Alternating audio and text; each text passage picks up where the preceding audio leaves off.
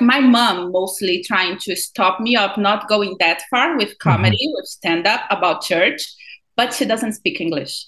She has no idea what I'm talking about. Filmmakers make films, but films make filmmakers. From blockbuster premieres to grindhouse theaters, late night cable to the local video store, there is no greater classroom for aspiring filmmakers than cinema itself. Join your host, Eric Skwarczynski, as he dives deep into the minds of legendary directors, producers, actors, and more to discover their biggest influences and to explore the impact their films are leaving behind. This is Film School. Grab your popcorn. Class is about to begin. Hey everybody, welcome back to the Film School podcast. Today's guest is the wonderfully talented Bruna Portugal. She is a Brazilian actress who was born and raised in the country of Brazil, and her acting career took off when she relocated to the capital and worked with a big soap opera director named Wolf Maia. In 2020, Bruna took the action of moving to LA, where she worked on her comedy and improv skills with Suzanne Kent from The Groundlings, along with writing, producing, directing, and acting in comedy content, gathering over 20 million views on the internet. With less than a year in the stand-up field, she already performed for the Netflix Is a Joke Festival at the Laugh Factory. I really enjoyed this conversation with Bruna. We talked a little bit about being raised in a very conservative Christian family in Brazil, what it was like really unleashing herself for the first time in a creative way, and what it was like stepping into the comedy scene in LA, getting to learn about some of the comedy giants like Dave Chappelle for the first time, and really getting familiar with the American comedy scene and getting on stage at Netflix Is a Joke Festival with less than a year in the stand-up field. It was actually her third performance. We talk about how that all happened in this episode. I really hope you enjoy it. So without further ado, here's my conversation with Bruna Portugal. Bruna, thank you so much for taking the time to make this happen. Thank you for inviting me. I know you're working on a ton of stuff right now, but I want to go back to the very beginning. Tell me a little bit about childhood, Bruna, growing up in Brazil. What was your experience like? What was your surroundings and influences at a pretty early age? Oh, I grew up in church. Basically, my whole family is Christian, so I would go to church basically every single day. And so I would do theater at the church. I would sing at the church. I would do everything with them. So that was pretty much a Christian childhood.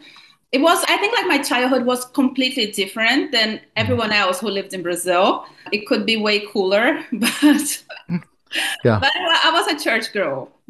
Yeah, I grew up in church as well. Really? And yeah, not in Brazil, but yeah, I grew up in church as well. And that's where picked up a camera for the first time, started exercising some of the talents and things that I had. And it's an interesting way to grow up because you do, like you said, it's different than everybody around you, but it gives you a lot of unique perspectives and influences and inspirations later on.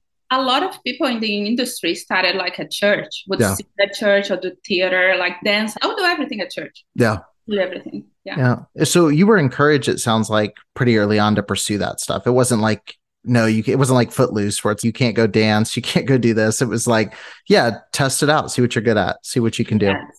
Yes, cool. 100%. Were there any influencers or celebrities or performers that really captured your attention at an early age that you were trying to mimic or replicate?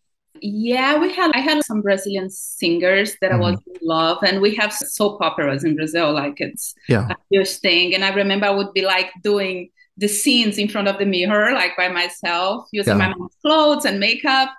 But when I was a teenager, I got obsessed about Britney Spears. Okay. I'm still free Britney, let's go. And I remember I was crazy about her. I would do everything like Britney. And in 2006, when she was going through all that thing, I was like, Mom, if she dies, I'll die too. But I think she's amazing. I think the biggest thing about Britney was it really got me in alert about how my career could go, and it could go bad as well. So since I was really young, I was like, yo, this could end up like Britney. So it helped me in that sense. And I think she's amazing, even though everything she went through. She's so strong. Yeah. So stepping into that world a little bit, because you obviously started acting in Brazil and ended up working with soap opera directors there and working your way up as an actress in that country. Tell me a little bit just about the experience of going from being a consumer of entertainment to actually trying to get into the industry. Was it more challenging than expected? Were there things that, because it's all magic when you're on one side of the screen and sometimes it can't be on the other side. What were those first steps like? Oh, it's terrible. Oh my God.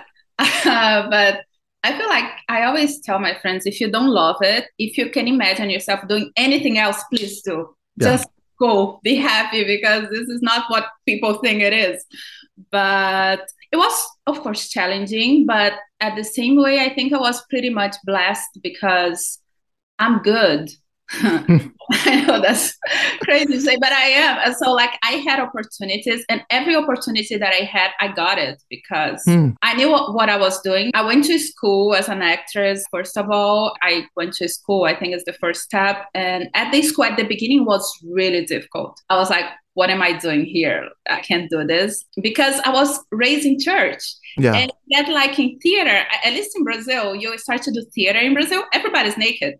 You have to free your body and you have to, and I was that like, doesn't go over well in church for sure. Right. And I was like, no, I can't do that. And it took me a while to really let it go and open myself as an actress. Yeah. And when I started to do it, when I switched, it was amazing. And then I said, okay, I'm good. I can do it. And then I discovered myself in comedy, which it's what I really do. So it was easy to me in that part. What was it about comedy specifically that kind of appealed to you? That's terrible for me to say because I think what really appeals to me is that I'm good.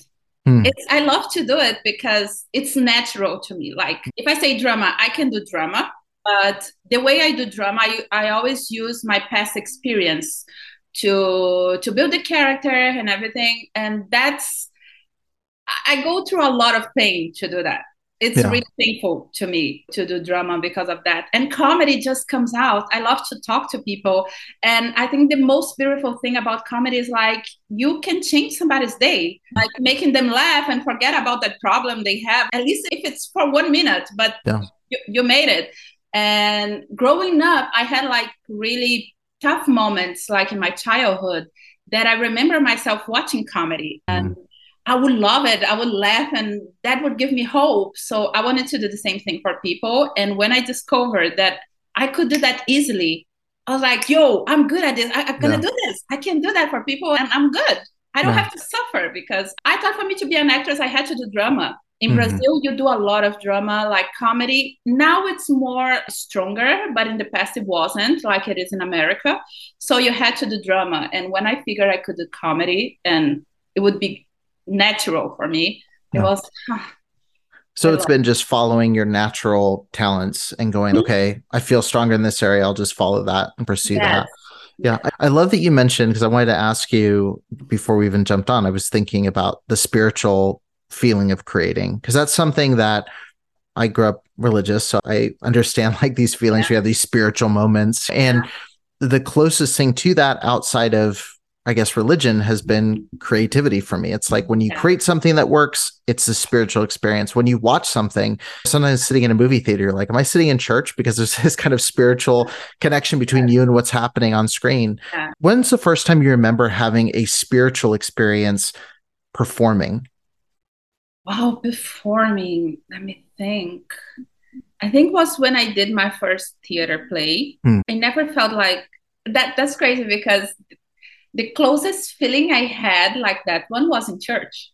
Yeah. When you literally give yourself completely. And at the theater, I really had that wow. And before acting, I remember I saw this movie until today. It's my favorite movie, Black Swan. And I got obsessed. Like when I was watching that movie, I was like, the way she gave herself, of course, in a crazy way, she died. I didn't watch the movie, but she dies. And the way she gave herself, I was like, that's what I want to do. Not dying, but I don't want to hold myself in anything, even though if it's church. Now my stand-up comedy is about church. My slogan is like, I'm Christian.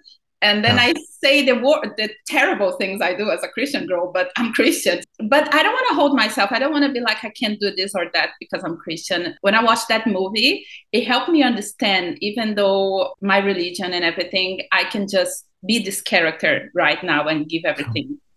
Yeah. It's like there's a movie from the 30s called The Red Shoes, which is a really beautiful movie. And there's a line in it where they ask this dancer, why do you want to dance? And she asks, why do you want to live? And it's this thing of like, I have to perform. I have to do this. It's something that's part of me.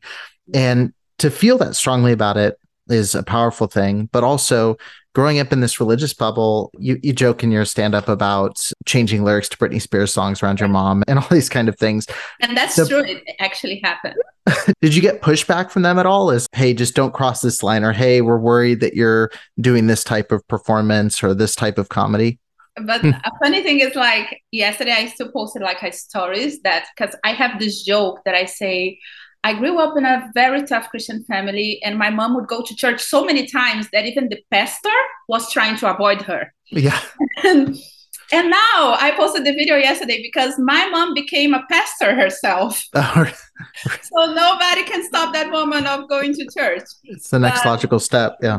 Exactly. I think I would have this thing about people trying, like my mom mostly trying to stop me of not going that far with comedy, with stand-up about church, but she doesn't speak English. She has no idea what I'm talking about. If you say hi to my mom, she'll be like, she has no idea. So that's good for me. And the church I'm in now, it's online. I'm part of Transformation Church, and I watch it like every Sunday online because they are in Tulsa. So I feel like they don't know what I'm Once my pastor watched my stories, I was almost crying, but he didn't say anything. Nobody said anything. And I honestly, like, when I write my jokes, I talk to God. I literally like, God, it's a joke, right? That's funny. It's funny too. He's talking the truth. And before I go on stage, I pray. I literally, every single time, I'd be like, God, please hold my hand. But I learned how to treat it. It's my job. Yeah. It's my job. It is what it is. Yeah. Yeah. Do you have any lines for yourself where you go? Because this is one thing about comedians. And the more that I listen to comedians and follow comedians, they're always pushing the envelope on different areas. And also they tell the truth through comedy, which is, there's some things you talk about in your stand-up. Like you said that the church doesn't care about the size of your butt. It's like the size of your wallet, like that kind of thing. Do you have anything for you where you're like, I don't want to cross this line, or I feel like there's this like tiptoe or balance around this? Or is it, if it's funny? It's crazy because, like, when you write your own material, I write comedy skits as well and everything. Yeah. And sometimes I'm writing and I'm like, yo, you're going to act in the shit, right? That's your face. Right. You're going to say those lines. You're not selling the script to nobody else. It's your face. I still have a lot of material that I never tried that I write, and I'd be like, so when I'm ready, I'll do it. And I'm not ready yet, but it's there. Every time I have something on my mind, I just write everything. I don't do it like until even more about past relationships and everything. I'll be like, this person might suit me yet. Wait a minute. But I'm trying not to. I have one joke that I tell that sometimes I feel like shy to say. And I'm like, sometimes I do it. Sometimes if I'm feeling more like not secure enough, I don't do it. It depends on the audience as well, because when I start going a sexual way and talking about church in the same time, I see how they receive it. Yeah. But I have this joke that I say, I'm not supposed to have sex before marriage. Why did God create black men? And at some point I say, and the craziest thing, when I had sex for the first time after I left church, it turns out I don't know how to fuck because we don't do some things in church. And that joke, it's not every time I do it. Sometimes I feel like shy. I'm like, they're going to believe it. In some things, it's not even true. It's just, it's funny. It's my job to sit in front of my laptop and say, what would be funny? But people take some things like really seriously. So sometimes I'd be like, I shouldn't go there. Yeah, you got to gauge them on the first couple jokes for sure. Speaking of comfort zones, like you obviously were having success in Brazil and working with some really talented people. What prompted you to say, okay, LA? Because talk about jumping from one thing to another. It's LA. There's so many people every day flying to LA hoping that they're going to have some kind of luck in that city. What made you leave the comfort zone of seeing success to trying to pursue something completely new? You want the real long version, or you want like the short? Let's go real long version. Oh shit, you asked me. First of all, a breakup. Like I needed to get over to leave a relationship, but actually it wasn't his fault. It was his fault. Anyways, I always wanted to go to move to LA. I had this dream, like I came here once to to visit LA. And it was at the time that like Wonder Woman has just dropped, and like she's not from here and she have an accent and something like that. And I was like, I started to see some things of Sofia Vergara because people came to me and said, yo, your comedy reminds me of Sofia Vergara. I was like, who is that? I had that in my mind. And I remember it was like 2000 something. It was a long time ago. I sent an email to this acting school and they asked me to audition and I was approved. But I didn't want to go. I was like, I'm in a relationship. If I leave this man here and go to LA, like it's not lasting. It's not going to happen. So I was like, actually, I'm working here. It's amazing. Like, why do I have to go? But that thing would never leave my mind. And one day happened that I was doing like routines, exams. That's how you call exams. I don't know.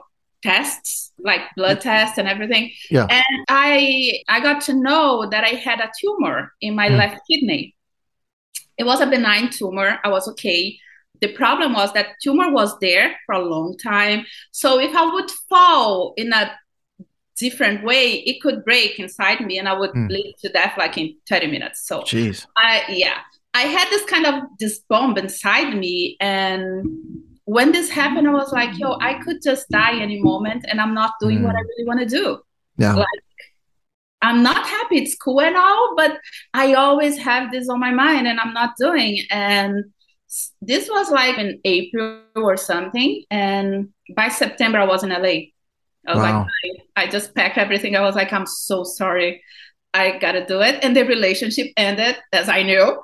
And it is what it is. I had to do. I feel like it was a wake-up call. Yeah. It doesn't matter if you're not fully happy. If I would die today, I would be happy. Yeah. Because I'm trying. I did what I wanted to do.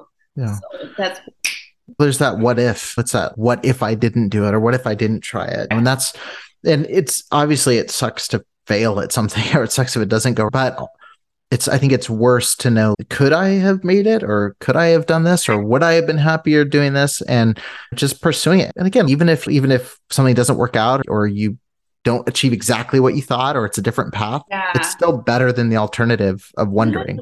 100%. And I wasn't just like following my dream because of someone else. It wasn't even because of me. Bye.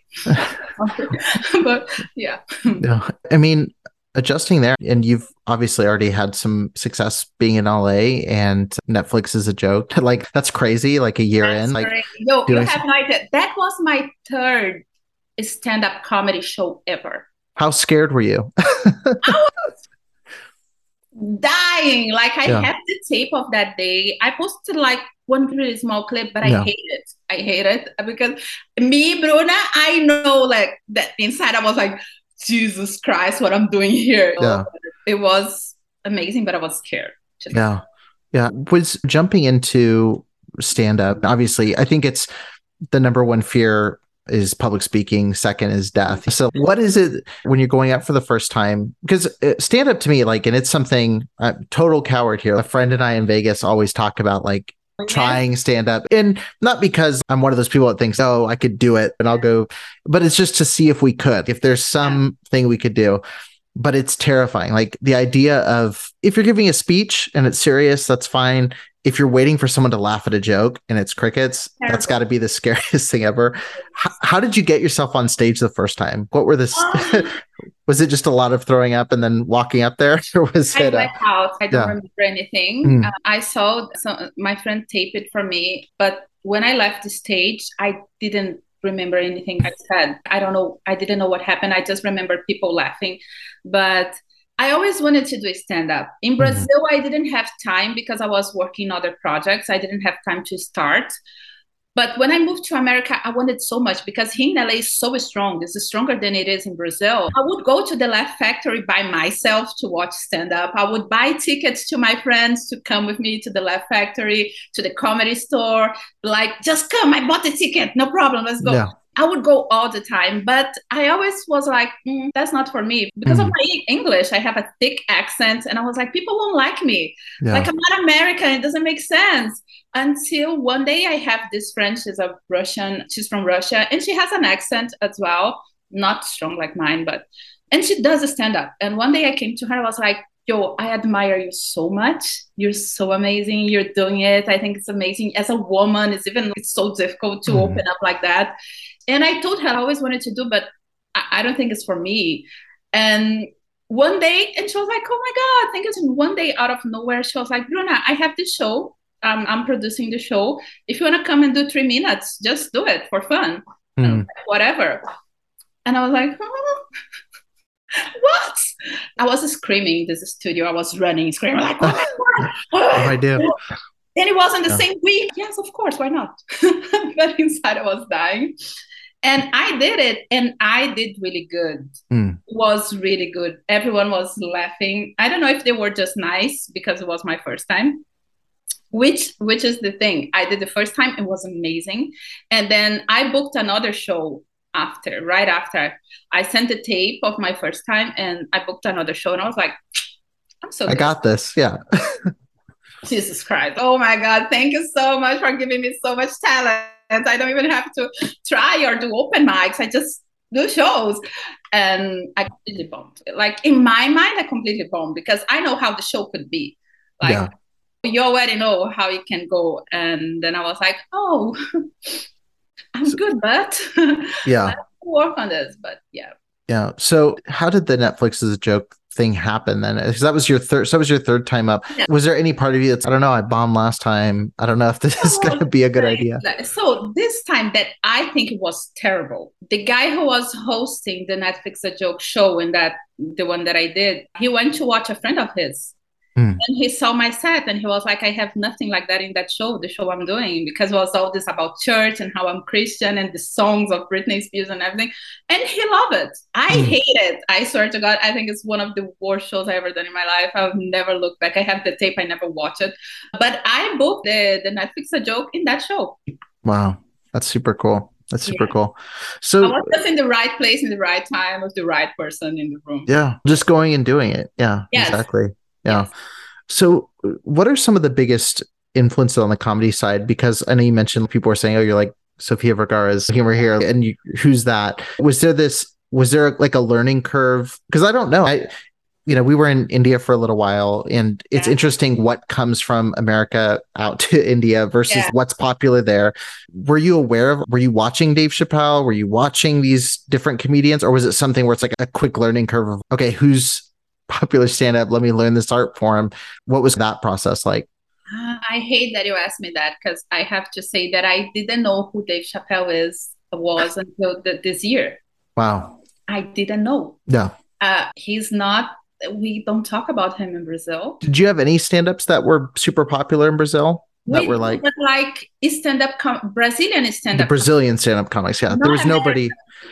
I've noticed that, like, even I've listened to a couple shows where like comedians will talk about even going to like, England, like they'll go there and they're like, we're not English stand-up comic. It's so interesting how comedy is such a cultural thing that like it doesn't travel unless you're like massive. There's like very few comedians that like seem to have worldwide fame. 100%. Like in Brazil, we have stand-up comedians. We have really good comedians, which was like, they were my influence to the comedy. But it's like like I was just watching them. I knew Kevin Hart because of his movies, not because of his stand-up. I didn't know he would do stand-up. I had no clue. I watched his movies. And Dave Chappelle, I had no idea who he was. Now, every week, at least once a week, I watch one of his stand-ups. I'm completely obsessed about that man. I think he's a genius. And Sofia Vergara, I never watched Modern Family. When people started to tell me a lot of that, even more when I moved here, I was like, I think it's better for me not to watch. Because people are already saying that like they have something there. I don't want to feel like I'm copying her. Exactly. I think it's amazing and everything, but I never watched. I watched one movie of her in Brazil when people first told me that. It's a movie with Reese Witherspoon. But after that, I didn't watch anything. I was like, when I moved here, I got a lot from teachers and everything. I was like, hey, I think it's better for me not to. Better not to know. Is there a lot of that? Because you mentioned Dave Chappelle, you watch a lot of him, and I'm sure there's other people on that list that you would go through and watch quite a bit. Do you have any fear of that on the comedy side of going, I don't want to start copycatting, even on accident? Like, I don't want to watch something, forget I watched it, and then... Honestly, that thing about Sophia, 100%, Yeah. because people already point that. So I'm okay. I love that I can say I never watch anything of her. So Yeah. I'm not trying. But Dave Chappelle, I think I wish I could copy him. I think it's impossible. Yeah. It's Exactly. impossible. It's just impossible. I think watching him helps me to open my mind about what comedy can be like. One day I was doing this show. I'm not gonna say where because people might know what it is. And I'm not saying my comedy is there. I don't think it's there like at all. But I try to make a point about things. And we had this headliner. He's super funny, don't get me wrong. And the audience was cracking, laughing about like with him. I had 15 minutes on stage, he had 30, and everyone loved him. He's great. But basically his 30 minutes was talking about shaving his balls. How it is. And it's funny. I get it's funny. People were drinking it. It's funny when you get Dave Chappelle, what he's talking about. That's where I want to go. So I think watching Dave Chappelle helps me to open more my mind and be like, it's not just about this that is funny. Yeah. Like you can open more. And that's what I want to be. So that's why I keep watching him, because it's so easy for me, like just go on stage and be talking about sex. And it's funny and there's nothing wrong. I just want to be more and do more. Yeah, the shock humor is great. And there's comedians that crush it and do that. But it is cool with any art form, I think, to be able to open a wider discussion about social issues. And it's the comedians that I think have the longest staying power. You have Chappelle or Carlin or these guys that would use comedy as a bridge to talk about something that you can't talk about, especially issues of religion or politics or fill in the blank, whatever topic you want to put there. Exactly. Yeah. And at some point I want to go like deeper in church. I don't think I'm still ready. Yeah. But I'm ready yet. But at some point I want to be. Because I was raised in church and I saw so many wrong things going on. And then I can't talk about. I feel I just didn't went there yet, because one of the most difficult things in LA is like at stage time. It's really difficult for you to have 15 minutes in a stage in LA.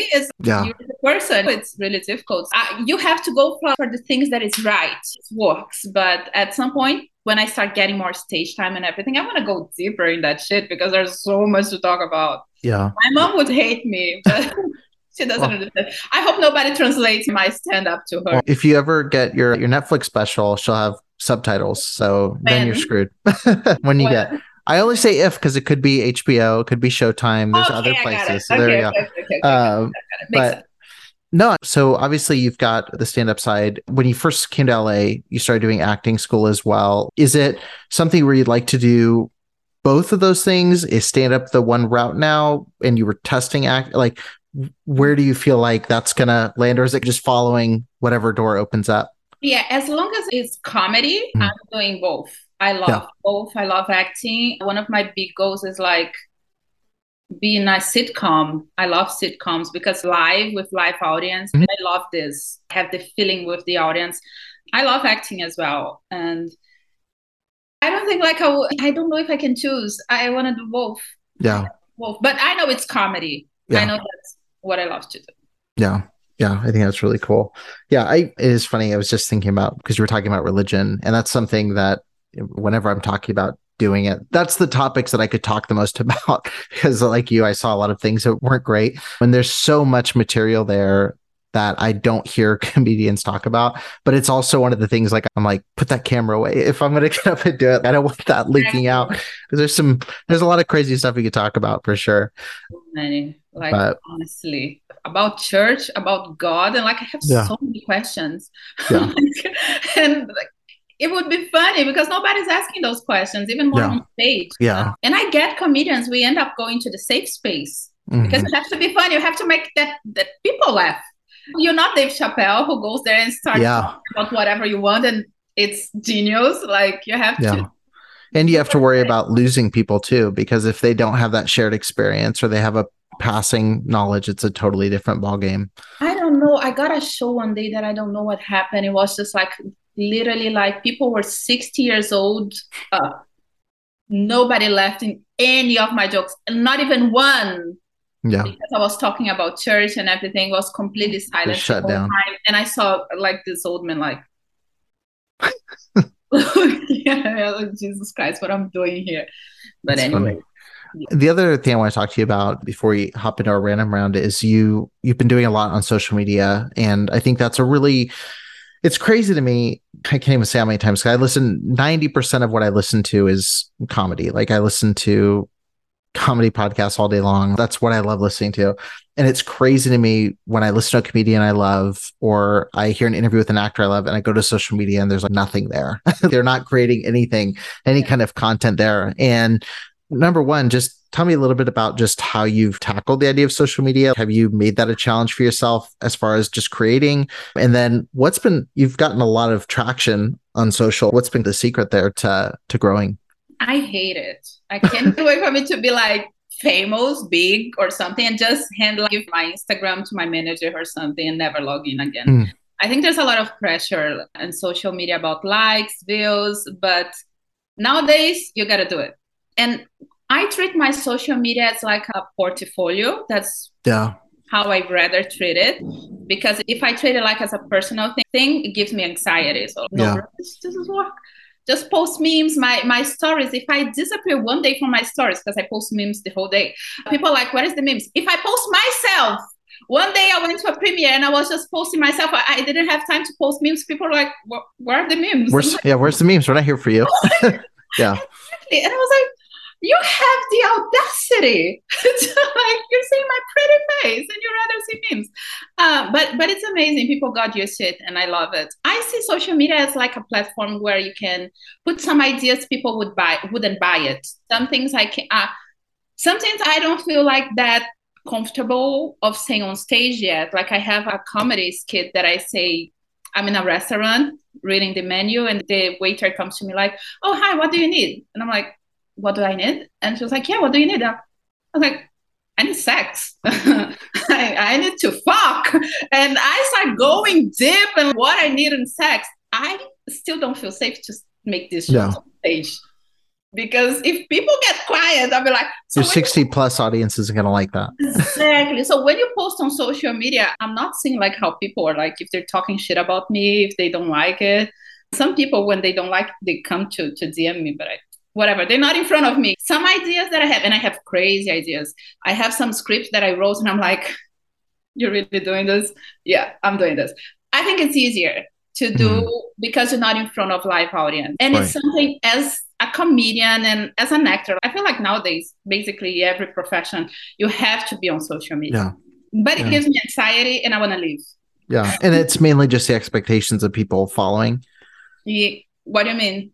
Is the pressure mainly just like the feedback? Are people going to think it's funny? Is it that same feeling of, oh, this didn't get a lot of attention or this didn't get the comments? I think what I get even more about my work, sometimes I get, because I'm a writer and people think some things I say as it's my personal life. It's not. Yeah. So a lot of people, a lot of men have the completely wrong idea about me that they have no idea because of my social media. Yeah. And I literally ignore so many DMs of people because they think I'm like the girl who's saying, they're like, I want sex. I need sex. And be like, hey, girl, what's up? Yeah. Like, yo, they're like, perfect. I'm looking for the same thing. Exactly. Right? And I'm like, yo, I'm working here. Yeah. Stop. So that's the problem for me. I think people still don't know like how to put like you as a person and you working, even more when you're a comedian. I'm making fun of it. Yeah. And also too, you're being so open, and I feel this in a lot of ways. Like I've had people who've met me who listen to the other show that I do, and I talk about religious trauma on my show. And I've talked a lot about personal stories that are true. I've shared a lot over 200 episodes. Yes. And I'll meet people and be having a conversation, and they'll either ask me about something or they'll tell me something because they feel like they know me, because they see the content I put out. And I'm like, yeah, you don't know me, or I shared that because I felt comfortable sharing it then, but doesn't mean I want to talk to you about it. It's like this weird, social media is just a weird one-sided conversation where when you actually sit down and talk with somebody, like they have this perception of you that may or may not be accurate. And even on stand-up, I have that joke that I said about black men. If I'm not supposed to have sex before marriage, why did God create black men? When I leave the stage, there's a line. A black man who comes to talk to me, and yo, what's your Instagram? What's your number? I'm like, it's not Portugal. Just give him somebody else's. Yeah. What? Yeah, people are still, it's our profession. I feel like everything comes from a place of truth. Yeah. But sometimes as I see a situation or something, I'll be like, how would that be if it was in church? If she was Christian? If this guy, and then I write. Yeah. But it's difficult. And I feel like in social media, everyone can have access to you. So that's what gives me anxiety. I'm like, all these people have no idea who I am. Yeah. That's right. But Yeah, tricky for sure. And no matter what, I mean, stand up is definitely, you're pushing the envelope and making that it's for the joke. So 80% might be true. You've got that 20% that's heightened to make it a little bit funnier.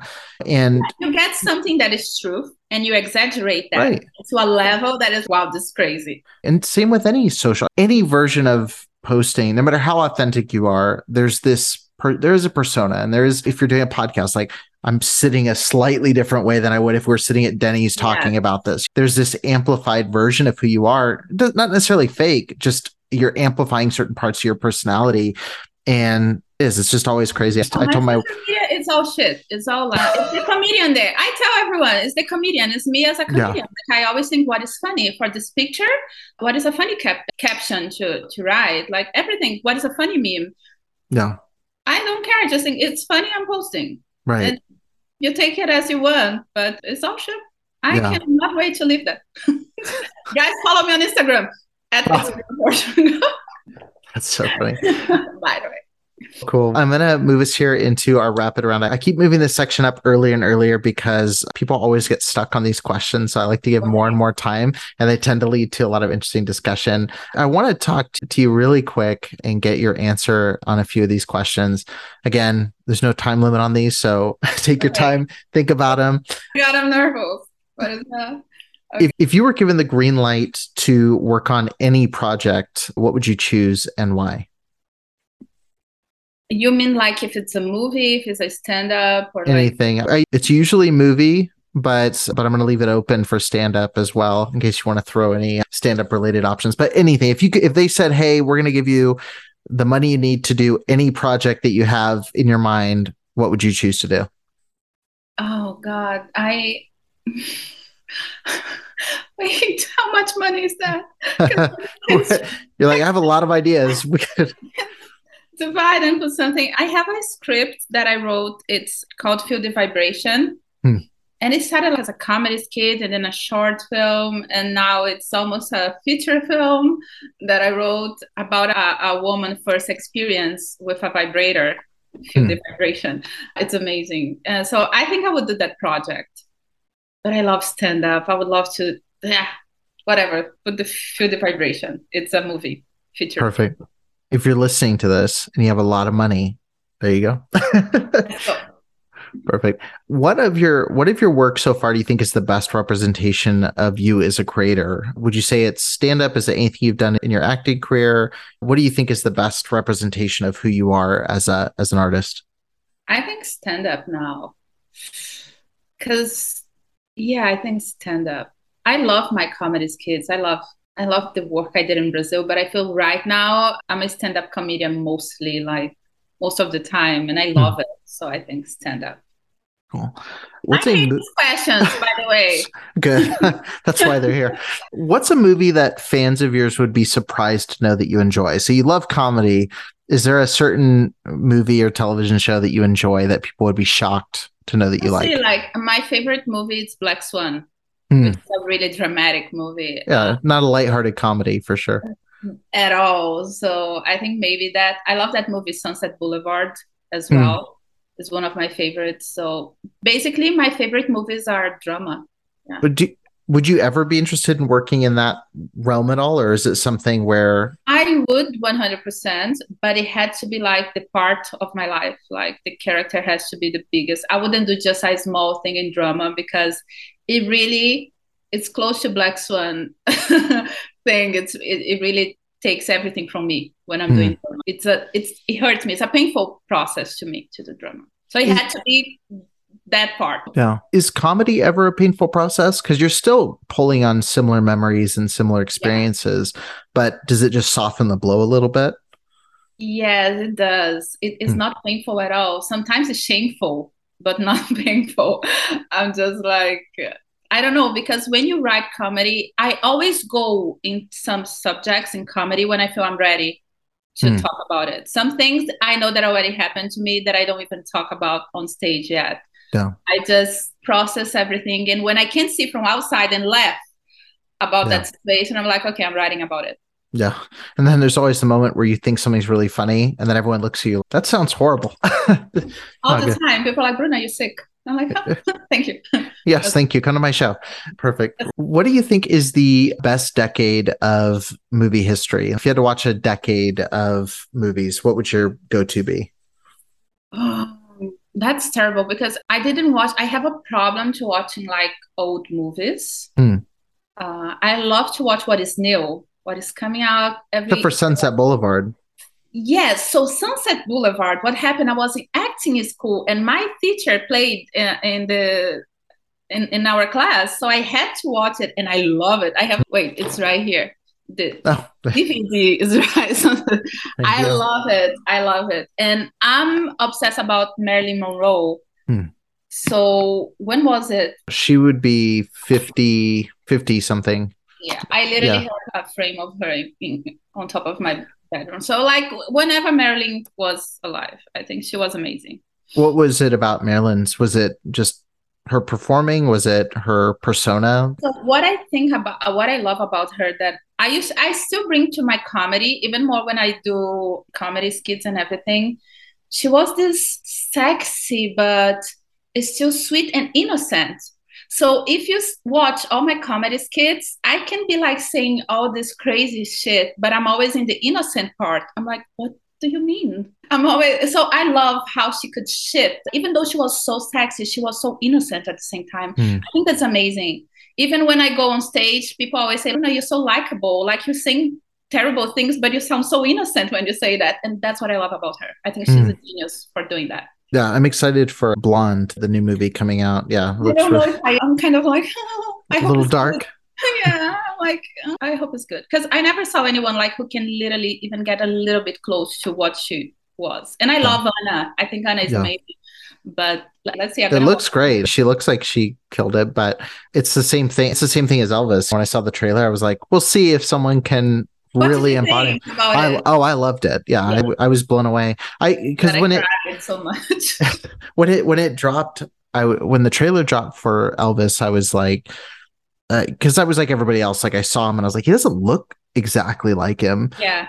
But I told my wife when we saw the trailer, I was like, because she said the same thing, and I was like, but I said, it matters that he can embody who Elvis was more than look just like him. There's tons of Elvis impersonators that look like him who wouldn't be able to act at all.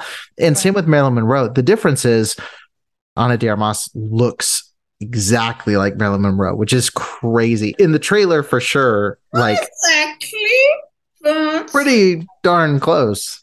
Close, but not exactly. I'm a big fan, so I'm like, I'm those annoying fans. She does.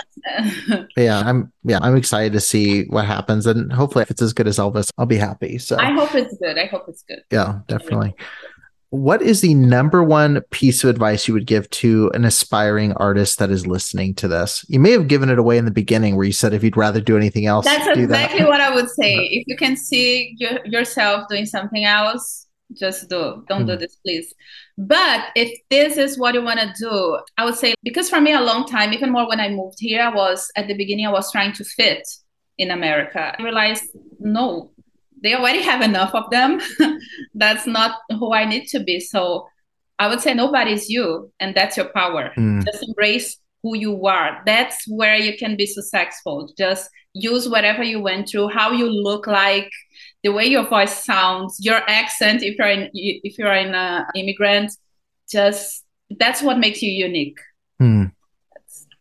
Yeah, how do you, I guess on the flip side of that, like that confidence, because I think a lot of times we gauge what's good by what we know. So if we see somebody that's great, or we see a lot of people that sound a certain way, and I think now is an incredibly diverse time in comedy. Yeah. There's so many different people. Bobby Lee, there's Andrew Santino, there's all these people that are, Whitney Cummings is completely different than, there's a broad range of voices out there. When you have those moments where you're going, okay, I'm the only person I know that would say this way, Like, how do you find the confidence to go, I'm going to go out there and try this, even though I don't have any reference for whether or not this works? This is the first. So that's the thing. It used to be a huge problem to me because I used to try to fit. But at some point I realized I don't want to be like the second of somebody else. I want the first of me. Yeah. Like I want to be the reference to other people. I don't want to be copying something. And when and sometimes you're on stand-up show and you're the last one to go up and you see all those comedians going on stage. And I'm like, it's completely different to anything I do. And everyone is laughing at the audience. And you might think, will they like me too? Because I do something completely different. But when you realize that's exactly what you have to do, because nobody else can do it. Yeah. I also was in a class and I saw this girl we had like improv class and everyone had to do the same scene. And I was watching, I was like, yo, nobody did it like I did. Nobody could do like I did. And it was great. I love it. So we have to start to feel comfortable, like in our own skin. That's the best thing you can do. Not be like everybody else. That's the best thing. Yeah, I love that advice. And I got to ask, last question. I'm going to throw this in here. Do you prefer opening for people or do you prefer coming at the end of a lineup, what you just said? Do you like going in being like, okay, I got to warm everybody up and this is the first one that they're hearing? Go in the middle. In the middle. But now, look, at the beginning, I used to hate to go last. Every time I would go last, I would bomb. Every single time. Once I even did a show that like I did 2 shows in the same house. And the first show I was one of the last ones, completely bombed. Second show, I was in the middle. I had like standing ovation, like before clapping, going crazy. Same set, same day, 1 hour difference, every single shit. And I was so scared. Like it got me like in a point to be like, I cannot go at the end. I'm not good. Because the audience is tired at the end. They are drunk. They already ate. They laugh so much because I see myself as an audience when I go to stand-ups, even of my friends. At the beginning, you're laughing and laughing. At the end, even though you think it's funny, but you laugh. Okay, let me get the check. Exactly. It's funny, but you don't even have energy anymore because you gave all of your energy during the show. But at some point, I was in this club and the owner, he's a really good guy. And he was like, Bruna, that's the best moment for you to do whatever you want. Whatever. People are tired, like just do whatever you want. And I started to have this thing of me to have the challenge of save the show. I'm like, because at the end, all the comedians are going, most of the comedians bomb at the end. If you watch the show, like it's really difficult. And now I love the thing to go at the end and make the challenging. So I love going at the end now. I don't see as a problem at all. But the best time to go, people, is in the middle. So if someone ever asks you, like, where do you want to be at the lineup? Middle. Perfect. Yeah. If you bomb, nobody's going to remember because you're right dead set in the middle. Perfect. And usually, like, everyone's happy in the middle. It's amazing. Love it. Thank you again so much for doing this and for taking the time. And I really do appreciate it. And I'm wishing you best of luck with everything you keep doing. And when the Netflix special happens, we'll be watching, cheering you on. And I look forward to see you go a little bit deeper on some of the no topics like religion. I'm excited to see that. So thanks again for jumping on. Thank you so much for inviting me. I already have the name for the Netflix special. It's Sorry Mom, Sorry Jesus. Is the name. But thank you so much, honestly. I love the interview. Thank you so much. Thanks for listening to the Film School podcast. If you appreciated the content on the show, don't forget to leave a 5-star review and hit subscribe so you won't miss a single episode.